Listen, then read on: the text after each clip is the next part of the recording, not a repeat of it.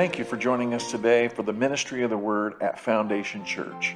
We pray that what you hear today will be as much of a blessing for you as it was for the people of our congregation. Well, greetings this Lord's Day in the name of Jesus Christ, our Lord, our Savior, and our King. Greetings. So good to see everybody here today. Got a celebrity in the back here with Rachel, her son. Good to see you. You know, last time I saw you, you were like that big, but he grew up. He grew up. Nice to see you, buddy. As we gather together in the presence of the Lord today, we can give thanks for the many blessings the Lord has poured upon us. He's given us another day to live. He's given us another opportunity to give it another try, right? God gives us new days, new weeks, new years, and today we get another opportunity to serve the Lord. Psalm 48 is going to be our call to worship today. And Psalm 48 says this, and this is in the ESV. Great is the Lord and greatly to be praised in the city of our God, His holy mountain beautiful in elevation. It is joy of the whole earth, Mount Zion in the far north, the city of the great King. Within her citadels, God has made Himself known as a fortress. For behold, the kings assembled, they came on together, and as soon as they saw it, they were astounded, and they were in panic, and they took flight. Trembling took hold of them there, anguish as of a woman in labor. By the east wind you shattered the ships of Tarshish. And as we have heard, and so we have seen in the city of the Lord of hosts, in the city of our God, which He will establish forever. We have thought on your steadfast love, O God, in the midst of your temple. As your name, O God, so your praise reaches to the ends of the earth. Your right hand is filled with righteousness. Let Mount Zion be glad. Let the daughters of Judah rejoice because of your judgments. Walk about Zion. Go around her, number her towers, consider well her ramparts, and go through her citadels, that you may tell the next generation that this is God, our God, forever and ever, and He will guide us forever. Let us pray. Heavenly Father, we thank you, Lord, that sometimes you choose places, as we hear in our call to worship. You chose Jerusalem, a place, Lord, that was once where the ungodly lived, where those that did not know you lived, but you made it your city. You took it and you dwelt there in your tent, your tabernacle, which became, Lord, your temple.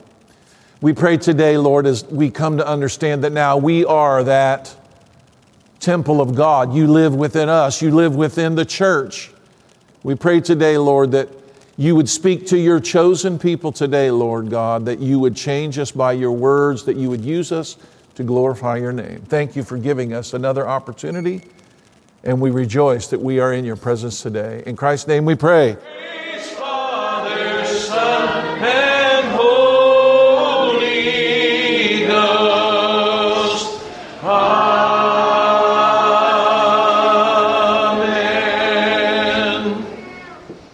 Remain standing for just a little bit here. I'm going to read for you 5 verses from Psalm 132. My sermon today is called God Uses What He Chooses. Text is Psalm 132, 1 through 5. I'm going to be preaching for you the whole of Psalm 132. Psalm 132, verse 1. Lord, remember David and all his afflictions, how he sware unto the Lord and vowed to the mighty God of Jacob, surely I will not come into the tabernacle of my house, nor go up into my bed. I will not give sleep to my eyes or slumber to my eyelids until I find out a place for the Lord, a habitation for the mighty God of Jacob. Let us pray.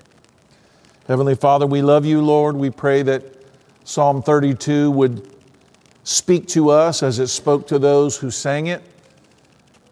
As Israel sang that song and your Holy Spirit spoke to them, I pray that as we work our way through it and learn our way through it, Lord, that it would speak to us as well. In Christ's name we pray, and all God's people said, amen. You may be seated. God uses those people, places, and things that He chooses. I picked this image up here. We have David finally being coronated as the king of Israel after many years of great difficulty. He's there in Jerusalem, and he's there not far, I'm sure, from God's gathering place for worship. God uses who He chooses. He uses what He chooses. Psalm 115, verse 3 says it this way, and some people may not even like this verse. It seems a little bit like, our God is in the heavens. He does whatever He pleases. Some people don't really like that. We live in a world today where people sort of like to think that they control God, or they have the right to define God, or have the right to be irritated if God doesn't meet their expectations. But I'm here to remind you today that our God is in the heavens and He does whatever He pleases. Everybody say, God does what He pleases. Now, when we say that, you might think that maybe God pleases to do bad things. God doesn't please to do bad things. The Bible says He loves us. He's a good God. His mercies are new every morning. But this statement sometimes flies in the face of our pride, and for others it conjures up fear and doubt. He does what He pleases. Well, why would God want to do anything nice for me? Some people might say, why don't I have more to do with what goes on in the world? Why am I not in charge of my own destiny? Some may demand in defiance. Others may look at themselves and say, God would never choose me, when others are so much more deserving. Do you ever look around and you think, you know what? These other people deserve this a whole lot more than I do. I'm not really so great. Someone say, how could I ever expect God to choose me with all of my faults and my failures and my sins?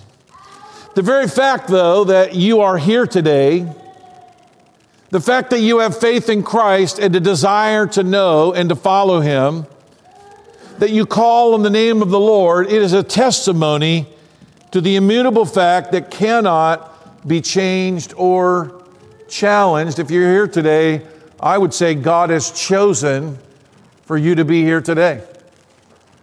Has nothing to do with you, does it? It didn't have anything to do with your alarm clock. It didn't have anything to do with you being good and deciding, you know what, I'm so good, I'm going to go to church today. We read in 1 Peter chapter 2 in our New Testament reading here, Brother Jeff led us in it, and it says that you, and you need to take this for you are a chosen generation. Everybody say, I am a chosen generation. A royal priesthood. You don't have to keep repeating. A holy nation, a peculiar people, they that show forth the praises of Him who has called you out of darkness into His marvelous light, which in time past were not a people, but are now the people of God, which had not obtained mercy, but now have obtained mercy. That statement in 1 Peter is not just to the people reading it there who Peter was writing to. It's written to you. God has chosen you. And God uses, everybody say God uses whoever and whatever He chooses, and He has chosen you. Say it again. God has chosen me. He will use you no matter how proud or how downcast you are. God's not impressed by you. He's not depressed by you either. Some of you may feel that God's impressed with you. Others may feel like, you know what? When God looks at me, He just sees a big mess. We sometimes, when you're getting to know somebody, that statement, sometimes when you kind of feel like they're getting to know you a little bit, sometimes you look right up and you go, I'm a mess. Everybody said this to anybody? Like I'm a big hot mess. I am so messed up, you don't even know. When you get to know me, you're going to find out how weak I am, how messed up I am, how many terrible things I've done. Do you know what? God already knew that about you when he chose you, Rachel, right? He already knew that about you when he chose you, Jeff. He knew what you were. He knew what you would be. He knew all the dumb things you were going to do that you haven't done yet. And yet, what did he do, guys? He chose you. You know, Joy and Chris, I know you guys have a hard time. Sometime you're like, I'm thinking maybe not. I'm thinking maybe we shouldn't really even be here because, we've done a lot of bad things. And I mean, isn't that sometimes how you get to feeling? You start to hear about the grace of God and his goodness and all that he's doing. You're like, I'm not the one. Kind of like Moses. Remember when God, Titus, he comes to Moses and he says, you're going to go do this for me. And Moses goes, no. No, I'm not the one. I stutter when I talk, and I'm not the one for this. Lord, I think you have appeared to the wrong guy with the burning bush here. I know you don't get many things wrong, but maybe you're talking about this other guy who normally walks on this sand dune out here in the desert. You may have got me confused. My life's a mess. I murdered a guy. I was raised by a bunch of heathens in Egypt, and I don't know. I went crazy, and then I'm running out here. I'm running away from everything that I've known, and I'm out here in the desert. You don't want to pick me. I can't even go back to Egypt. I stutter. I've got problems. I'm a mess, God. God will use you no matter how proud you are or how downcast you are. Your opinion of yourself, your concern about your shortcomings and failures will only serve to glorify God. He uses who he chooses and what he chooses, and he has chosen you and me. He has chosen this church, our building, our city, our nation as instruments of his glory. Just as God chose Samson to be a judge and a champion before he was even born, God used his weakness to show God's strength. God can and will do this through you. I marvel at the story of Samson. All the great deeds that he did, but he never did any of them for the right reason. He never did any of them when he was trying to live for God and do something beautiful. It was always when he's running around with a harlot and this is going on and he's hanging out with the Philistines and he's eating food he shouldn't eat. He's doing wrong. And all the while, what is God doing, Stephen? God is using him anyway. You know why? Because he chose him. He told his parents, this boy is going to be used of the Lord. And he was. So God has chosen you, so get over it. Get excited about it. Get with the program, deal with it, or whatever your response needs to be today. But I'm here today to encourage all of us to face the facts. God uses what he chooses. He has chosen you, and he is using you. You can go, well, I'm not a really good mom, or I'm not a really good husband, or I'm not a really good deacon, or I'm just a really terrible leader or pastor or father. Get over yourself. Get over your faults and your failures. Get over all of your judgment. Yeah, what did God have to do? He had to convince Moses that God actually knew what he was doing. Do you know God knew what he was doing, Ashley, when he gave your little ones you for a mother? You might go, but I'm just a mess. I don't even know what I'm doing, and I don't know, and it's terrible. And will they even serve God? I don't even know.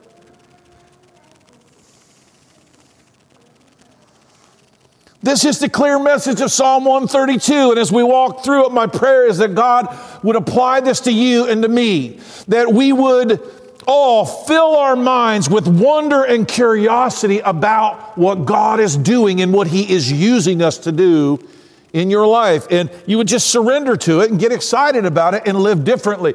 You'll see, when God reminds us of this truth, what comes next, as we heard in Peter chapter 2, he's like, you're a chosen generation. You're a peculiar people. You're all these things. So what comes next? He goes, so you should behave yourself. You should try really hard to at least act like that what God, when he put his confidence in you, was not stupid for doing it. Pray for your leaders. Be good. Be peaceable. Honor people. Be nice. Straighten up. You see, we like to think it's the other way around. If we straighten up, if we do right, if we've done all these wonderful things, then God will use us. No, God's going to use us no matter how stupid we are, how faithless we are. I marvel actually at myself at how faithless I am. People think I'm a person of great faith, and I giggle at the fact because I am the most faithless guy that I know. And when I say that, I'm saying I am always surprised, Sister Sally, when God answers my prayers. I'm like, I can't believe he did that again. This is absolutely amazing. My children are like, Dad, do you have like some sort of mental problem that you forget that when you ask God for stuff, he gives it to you? And you like get all worked up, Dad. It's like, you know, what is wrong with you? And I'm like, I don't know. I just keep thinking he's done so many things. Why, he's probably not going to do one more. Maybe that was it. Maybe the last sermon God gave me was the last one I'm going to get. I'm telling you, I'm just being a little transparent here. I just go, I don't know, maybe I'm done. Maybe God's never going to use me again. Maybe I screwed everything up so bad that, you know, hey, you know what? It was a great run, you know, but it's probably over now. You might go, is that really what you go through? Yeah, I actually do. I do.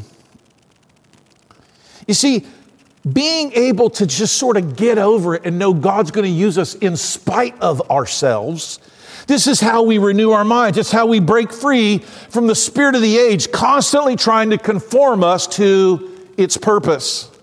Psalm 132, okay, the who is David. Everybody say David. The place is Jerusalem. Say Jerusalem.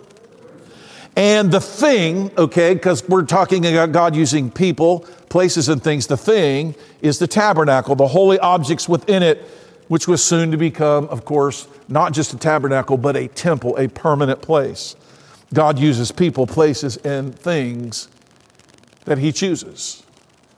You know, when God uses a thing, we can become enamored by the thing, but when God was telling Moses, he was calling him, if you remember, he asked him, he said, what's in your hand?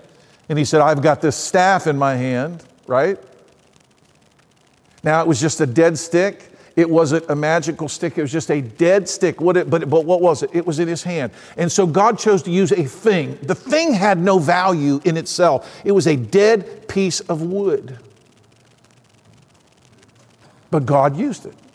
And it's a very special. I mean, wouldn't you love to find that? Wouldn't you love to be able to like touch the staff that Moses, you know, put out over the Red Sea, or that he smote the rock with, or that turned into a serpent before Pharaoh? Wouldn't that be an awesome relic to find? Like, just wow, amazing. But it wasn't really amazing. It was just a stick. The inspired heading tells us that this is one of the Psalms of Ascent. We are in the 13th of the 15 Psalms of Ascent, going from 120 to 134. We're closing in on the last few. It does not tell us who the writer is, and there's some debate about it. Some people say it was David, but David is spoken of in the third person.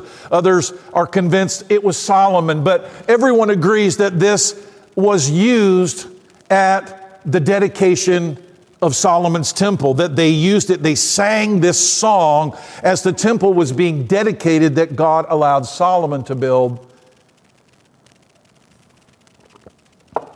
Solomon in the Old Testament books is saying many of the things word for word that are written here in this psalm.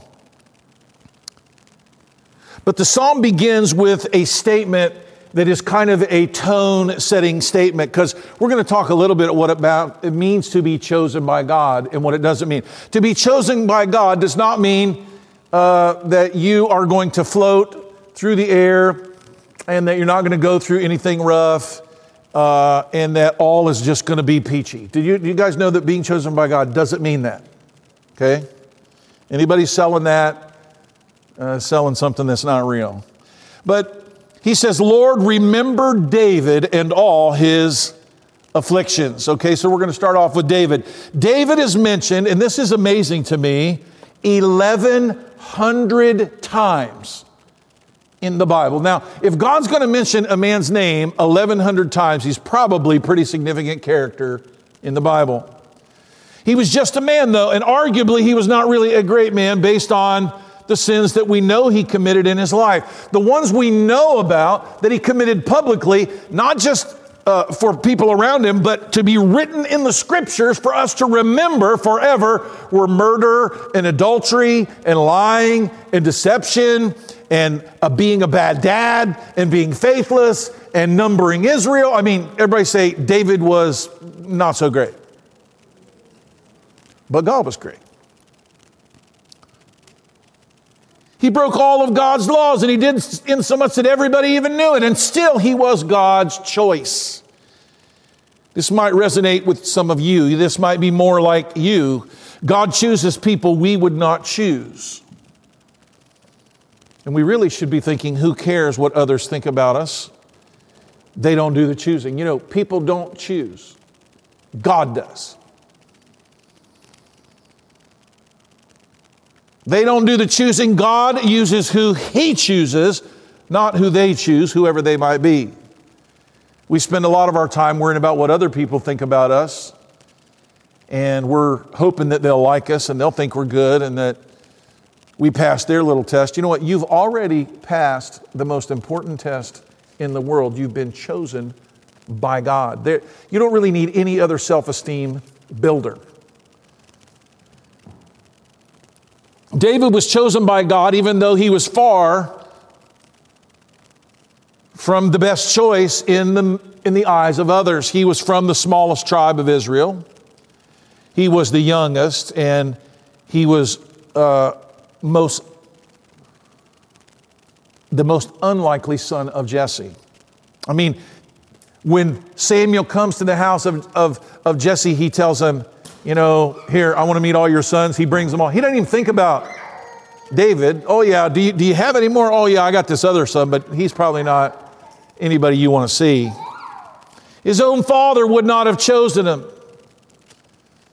Maybe some of you might go, well, my mom and dad, they didn't think I was much.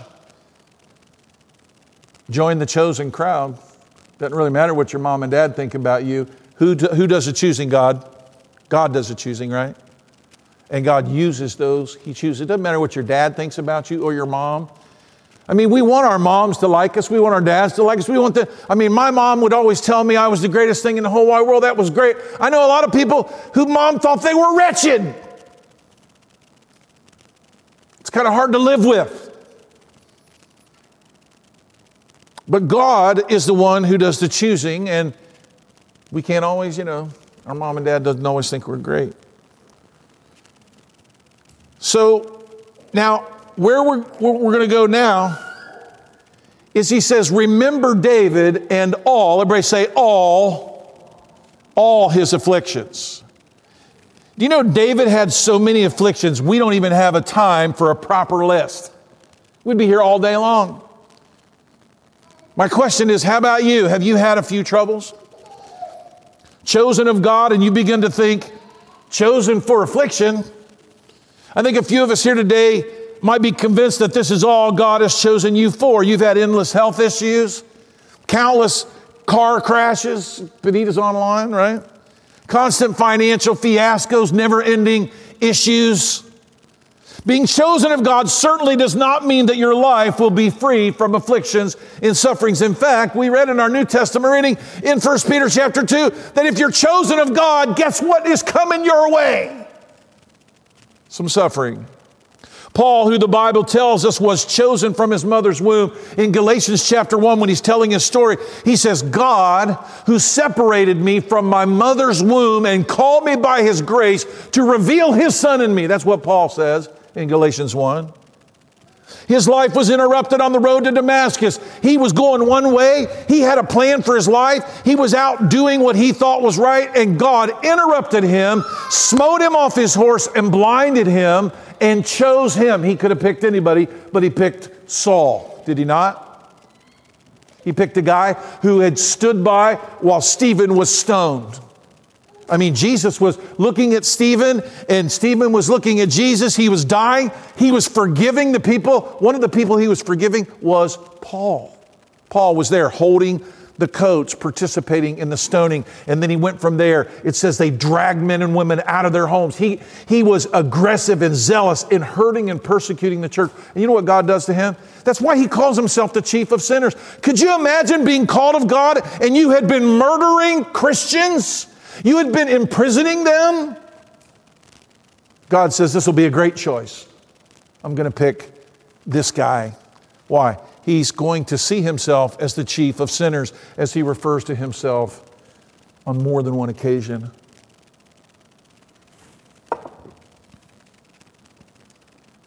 He was the one chosen to be the 12th apostle who replaced Judas. He wrote 13 books of the New Testament. He was certainly chosen. But you know what he also was? He was imprisoned, Rebecca. He was beaten. He was shipwrecked, snake bitten, betrayed, and finally beheaded. You might go, well, I don't really kind of like that list. That's kind of that's not real inspiring. I thought we were going to have a prosperity moment here. Does anyone think, though, that Paul regrets any of that right now? I don't think so. I think in heaven, he's pretty glad with the life God gave him. So in verse 2 it says, here's what we will remember about David and his afflictions. And of course we know these afflictions that David went through were, God made him king, but he wasn't king yet. And he's running for his life and he's living in the desert and Saul's trying to kill him and everything's going wrong. And he gets a band of guys together and the Amalekites, steal his family. I mean, he's just going through tribulation after tribulation, right? Remember? But you know what happened? As soon as God takes David and he puts him on the throne, it's not 5 seconds later and David is wanting to know, what can I do for you, God? Some of you might have been like, all right, I'm on the throne. You know what, Lord? This was a long time coming. And this was you didn't have to make it this hard on me, Lord. But no, you know what? As soon as he's in his palace, he can't even sit in it for 5 seconds. And you know what he's doing in his heart? He's going, oh God, I want to do something for you. That's the story of David's life. Verse 2 tells us how he swore unto the Lord. David makes a vow. He vows unto the mighty God of Jacob. So remember David and all of his afflictions. Remember the vow he made after he was on his throne in his palace in Zion. David went through years of affliction before coming to this throne. And once he was there, he was not content to rest. He wanted to serve the Lord. Let me ask you this question. What do you really want to do? How many of you could say, you know what? I just want to serve the Lord. I want to be used by him. I mean, I don't know if he can use a guy like me. I don't know if I have anything to offer God, but there's something in my heart that wants to be used of God. Well, rest assured, God is going to use you because you are his chosen daughter, Christina. I want to be used of the Lord. I want to see the lost saved. I want to help the hurting. I want to live a good and righteous life and glorify you, Lord. Isn't that the cry of your heart, honey? Lord, you're so good and you've been so good to me in spite of my faithlessness and sin. I want to do something for you. Isn't that what you're saying? Like, you doubt and sometimes you'll come up and go, I need to make sure I'm saved, And I'm like, you wouldn't be asking the question if you weren't. You see, this is what the chosen do. The chosen say, God, use me. Use me, Lord. Isn't that what we're always wanting to know? What is God going to do with me? Right, Anna? What is God going to do with me? Who am I going to help? How can I build God's kingdom? It's what the chosen do. It's how they feel. Rest assured today, God uses who he chooses. God's using you, and he will continue to use you in the story of his love he is writing. When you have something on your heart like David did, do what David does. You're going to see this. He determines to do it. He fasts and prays. And he goes talking to God and he says, oh God, this is what I want. This is what I want. This is what I want. He knows his own weakness better than anyone else. His confidence is not in himself. He goes to God. This is what I want to do. I remember Jeff and Amy. They're like, we want to help fatherless children. But we're a mess and I don't even know if we're raising our kids very good and we fight and we're just people, but our heart, right? You're like, but I don't know if we have the money, and I don't know if we can even do it. And but your heartburn, I want to do something, right? You know, she's like making earrings, like to sell them online. Like, oh, I want to raise money for Myanmar. I want to help. I want to be a part of this. This is what I want to do, Lord. Lord, would you help me? This is what's going on here. David is saying, I want to be used, right, Rachel? You're like, what? I don't care what it is. I don't care where it is. I want to be used. Verse 3, surely I will not come into the tabernacle of my house, nor go to my bed. David is saying, I want to do something, and I'll tell you what, I'm not going to eat. I'm not going to get in my bed. I'm not going to go and sit in my house until, oh God, and what's he doing? He's being fervent with God in prayer. I mean, how many of you are brave enough to do that? Lord, until you answer my prayer, until I get to do this thing, I'm not going to eat. I'm not going to bed. I'm not going to my house. Like, that's pretty scary. David was crazy like that. And he knew that God was watching and that, he could starve to death here, right? I will not give sleep to my eyes. I will not slumber. He's like, I'm not going to sleep. I'm not going to my bed. I'm not going to my house. Oh God, answer my prayer. Now, some people say this was hyperbole, but it may really have been ultimately like this. I remember when I was a young man, I felt this calling on my heart to serve God. I'm like, I don't know what you want from me, Lord, but I need to know. I need to know. And I remember as a 15-year-old boy, I fasted and prayed for like a whole week. And for a 15-year-old boy, fasting for a week's like, it's not very easy. And I remember praying and I'm like, Lord, I'm told the Lord, I'm like, I'm not going to eat until you answer my prayer. I need to know what you want from me. And I'm like, I think I'm about to give up here. Maybe I made a rash vow, like Lord. God did answer my prayer. Told me I was going to be a pastor one day. You know how I know it's true? Because I'm a pastor right now. You can see this was a serious desire of David, one he was bent on seeing through. He wanted something from God, and he believed God was watching him. God is watching you. Titus, you're on the front row, and I think of your age, my son, you guys are the same age, and you might think, well, is anything I'm doing important? Yeah, it is. When I was your age, I'm like, God, use me. Use me. God hears your prayer. He doesn't just use people that are old. He uses children. You can ask God, use me. And God hears you. He's not just going to overlook you and pick somebody smarter and better and more holy and righteous or important or some. No, He will use you. He sees your heart for Him, your desire to serve Him. You have every reason to believe that He will answer you. David was showing God how serious he was.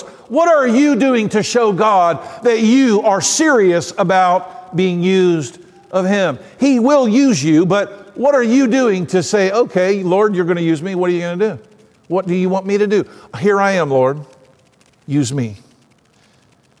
Verse 5, so what was David's vow? What did he want to do? He says, verse 5, until I find out a place for the Lord, a habitation for the mighty God of Jacob. Now, what is he talking about here? David had a desire based on something in the Bible, in the book of Deuteronomy. David knew his word. He loved it, and he knew God had said something to Moses hundreds of years before that had never come to pass yet. He wanted to see it in his lifetime. He wanted to be a part of it, and it is what his heart wanted, and he was like asking God for it. There might be something that you believe God has promised that you want to see come to pass. The Bible says He will use us to bring the lost. He will use us to speak God's word, and faith will come in their lives, and they will come to know. How many want to be used to do this, to be a part of this great harvest? He said, the harvest is great. Pray ye the Lord of the harvest that He would send forth laborers. You might go, Lord, I want to be one of those laborers. I want to be out there reaping the lost. I want to see them coming to God and kneeling at an altar. And I want to see them baptized. I want to see them come out of poverty and sickness and difficulty. I want that for my life, God. And are you praying? Are you asking God for that? I hope you are. But he wanted to see something in his lifetime, and In Deuteronomy chapter 12, and you can read the whole chapter if you're interested in knowing about this more. He says, these are the statutes, the rules that you shall be careful to do in the land where you go, all the days of your fathers, okay? He tells them you should destroy all the places of worship, that all of these, he says, but I'm going to give you a place, okay? Verse 5 in Deuteronomy 12, but you shall seek the place the Lord your God will choose out of all your tribes to put his name and make his habitation there. He's saying, God, once you establish yourself and once all the tribes possess the land, God is going to pick out a specific tribe in a specific place, and I'm going to take this tabernacle that's wandering around for all these years with the children of Israel, and I'm going to give it a permanent home. And you know what David said? You know what I want? I want to be the one you tell where it is. Wouldn't that be a beautiful hope? Like, okay, God, Lord, I've been through all this stuff. I've been through all this difficulty. I want it to be for something. And Lord, you know what I want? I read in your word that one day, and it had been hundreds of years. The tabernacle had been in Shiloh for 400 years. Remember, we learned about this not too long ago. It traveled around. It was in different places. But they knew it was just a tent. I want to be the one that you tell, Lord, where the temple is going to be built. That's what I want to be. That was his prayer, Jonathan. And he says, this place that I choose, there you'll go. There you'll bring your burnt offerings. There you'll bring your sacrifices. David, as we learn in the Psalms, he loved to be in the worship of the Lord in the corporate gatherings of the church. Now, verse 6 is kind of a difficult passage to translate. And, you know, if we had like 2 hours, I'd go into it. But it says this, lo, we heard of it at Ephratah, and we found it in the fields of the wood. Okay. So something in the song was, so David somehow sort of let it be known he was praying to God about this, and people were wondering, where's it going to be? Where is it going to be? Is it going to be out in Shiloh where it's been? Is it going to be in Judah? Is it going to be in Benjamin? Where's it going to be? And they were talking about it, and they were getting excited about it because they're like, hey, when David gets involved in something, stuff happens, right? But this much debated passage, whose meaning is difficult to ascertain, we know has something to do with the decision process for the permanent place for God's tabernacle and for the Ark of the Covenant to dwell. Israel took great care where to put the tabernacle. Each time it stayed in a location for a while, it was after God had revealed to them, this is the place I want it. But it wasn't, this is my permanent place, this is where I want it for now. Now David was seeking approval for God for this location. He wanted to play that role. Ephratah was the region where Bethlehem was fixed. Remember the Old Testament prophecy, but thou Bethlehem Ephratah, though thou be little among the thousands of Judah. So Ephratah kind of came to David, actually. Wherever David was kind of considered Ephratah. And so the people are like, we heard it was going to be with David, you know, and where's that going to be? Maybe it'll be Bethlehem. We don't know, but it's with David. It's somewhere, right? Wherever David was Ephratah. God's tabernacle would find a fixed home someplace. David had built his palace on this mountain called Zion in the city of Jerusalem after taking it from the Jebusites. David wrestled over and prayed over God's will about where the place should be, that permanent place for God's house. And a lot of people, they focus on the fact that God never let him build it. But you know what God did? God did allow him to pick the place where it was going to be built. And God did allow him to bring the ark from where it was to the place where it was going to be built. So what does God do? God answers David's prayer, and he gives him the desire of his heart. You know, the scripture that says that God gives us the desires of our heart? Many people turn that around not to say what it actually means. It doesn't mean that whatever you want, God gives it. It tells you that what you want, God has made you want. He gives you the desires of your heart. You go, oh, I want to see the lost saved. Like, well, God put that desire in your heart.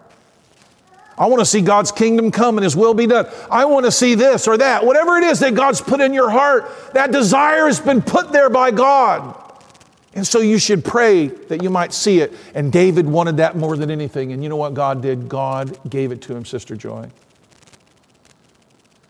Verse 7, we will go to his tabernacles. We will worship at his footstool. Wherever it was going to be in Israel, Israel was eager to go there and worship. The whole nation joined in these prayers, and they were seeking God's direction. They were waiting. What is God going to tell our King David? Verse 8, arise, O Lord, in thy rest, thou, the ark of thy strength. And it doesn't say the ark of the covenant, but that's what it's talking about here. Arise, O God. Lord, let it be known. Where should we take the ark? Where should we build the temple? Where should this permanent place be? Arise, O Lord, and show us. The ark was a thing. Everybody say a thing. It was one of those things that God uses. It was where the stones God had written his laws upon were put inside the ark, the pot of manna from the time in the wilderness so that they would not forget God's provision, and the rod that Aaron held that budded, that was dead but then came alive. It was in there, and they took it out to battle, and lightning and thunder came, and their enemies ran before them, and they wanted this where God lived, there where the angels' wings came together, the mercy seat. They wanted it to not just be out there. They wanted it to have a permanent place to be. You see, God uses people, he uses places, and he uses things. You might say, well, I want God to use this building. I want God to use that building. He's given it to us, right? He's chosen it. I knew 8, 9, 10 years ago that God had given us this building. I knew it. And I'm like, well, I feel like that. At least I believed it. And so here we are. Here we are. God lets us. He will show us stuff. And I don't know. God doesn't ever give me like the great, see all of the whole thing, but I can see it sometimes. And I'm like, guys, we got to get this building somehow. So for, when you talk to a guy like for 8 or 9 years trying to get something, you may have it on your heart for some reason. God uses people, places, and things of his choosing. And they had the table of showbread, the altar of incense, the golden lampstand, the ark of the covenant. And these are things God uses. God will use a building. God will use this city. I don't believe that this city is called Mount Sterling for nothing. I think it's ironic and funny. Nothing sterling about it. No mountains here. Right? But the Bible says that we are God's people, a city on a hill that cannot be hid. Therefore, let your light so shine. I believe one day that God is going to use us, his church, the thing that God's using in the world today. He's going to use it to make this city shine. And you go, well, how could it ever shine? I was talking to a lady at Great Clips. I did get a haircut. I know my hair's still long, but I got a haircut, and I'm telling her, I said, I believe that's going to be different. And she goes, fat chance. She goes, Mount Sterling's days they're done. She goes, I went to school there. She goes, I live there. She goes, it's just going to go downhill. I said, I don't know. I don't believe it. I think God's going to, and now that Jonathan may have a house there, woo! The conquest of Mount Sterling. All right, I get excited. David, the prayer here in verse 9, let thy priests be clothed with righteousness and thy saints shout for joy. You see, God had designed their outfits. He had given them particular instructions how to worship. The hats on their head, the robes on their body, the instruments that they use to worship God, the bowls, the altars. And you go, well, does God use stuff? Oh, yes, he does. He uses stuff. He's going to use these benches and these seats. He's going to use this gymnasium floor. There'll be people coming to the Lord and playing volleyball.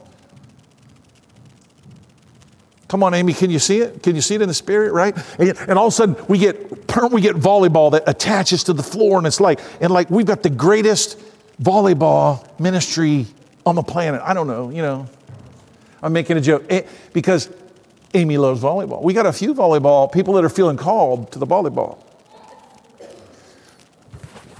It was glorious. David loved it. He longed to sing and worship before the Lord formerly at the tabernacle when Israel gathered together as a nation, as well as when he was alone with God. He loved both this And this is what the chosen do. They love to be where the people of God gather. They talk to God when they're alone, but they love it when the people of God gather.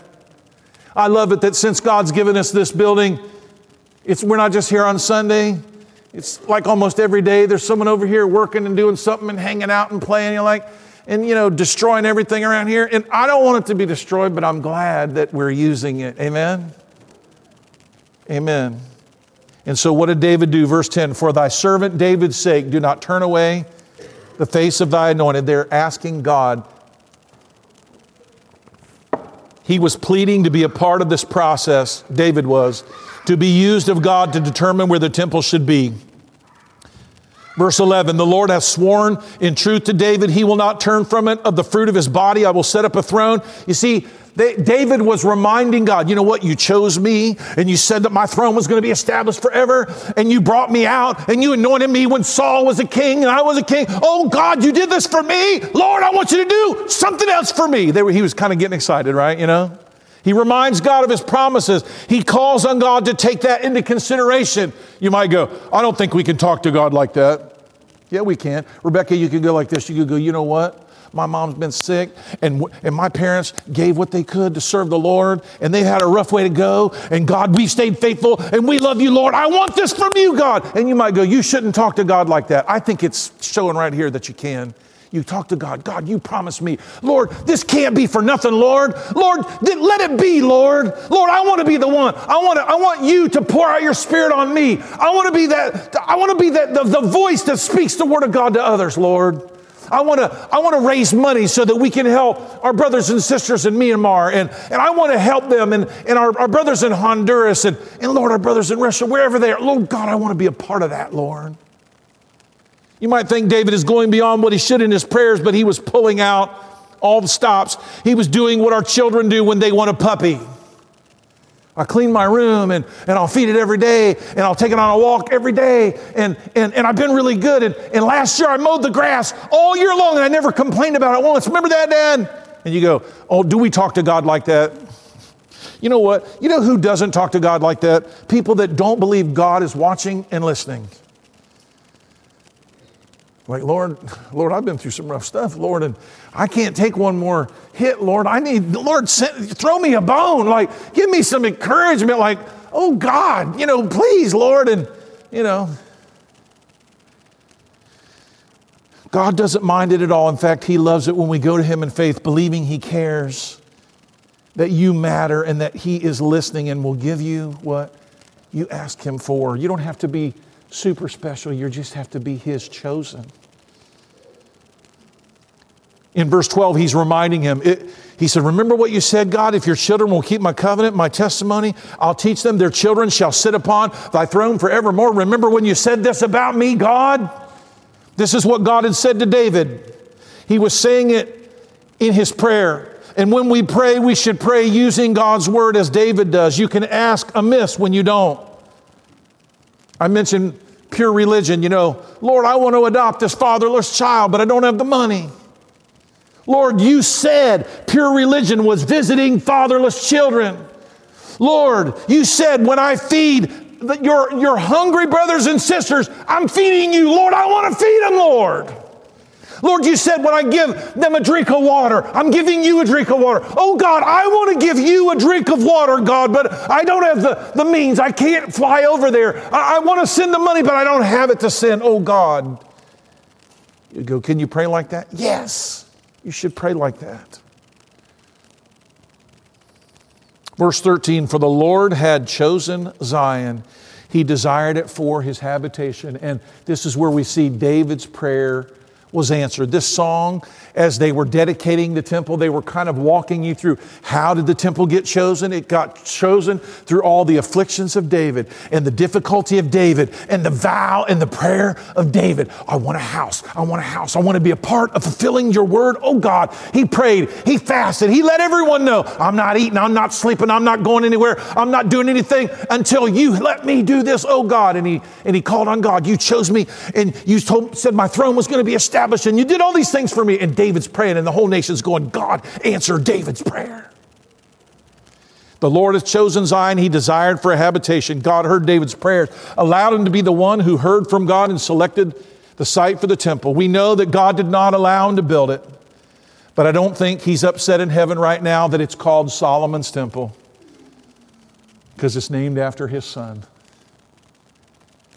He had gotten what he prayed for and so much more in his life. You know, we don't get everything. God has some things that we want for other people to do, and maybe even our children. They are chosen of God too. The promises of God are not only for us, but they are for our children too. And God will choose cities. And God chose Jerusalem, owned by the Jebusites in the middle of the Canaanite wasteland of child sacrifice and ungodliness, but it found its way now 965 times in the Bible as a chosen place of God.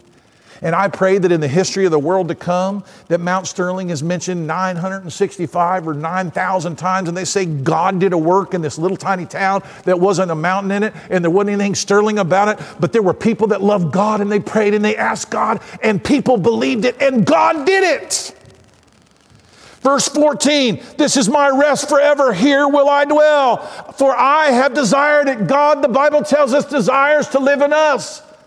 We are this holy nation. We are a house. The Bible says we are the stones of the temple of God. We are the habitation of God. We are not only God's chosen people, and you are not only God's chosen person, but we are God's chosen church. The Bible says the gates of hell shall not prevail against it. That we will be those that tread down the enemies of Christ under our feet. You can say, I want my foot to crush the head of the serpent.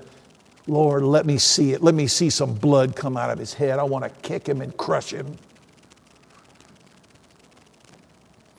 Verse 15, I will abundantly bless her provision. I will satisfy her poor with bread.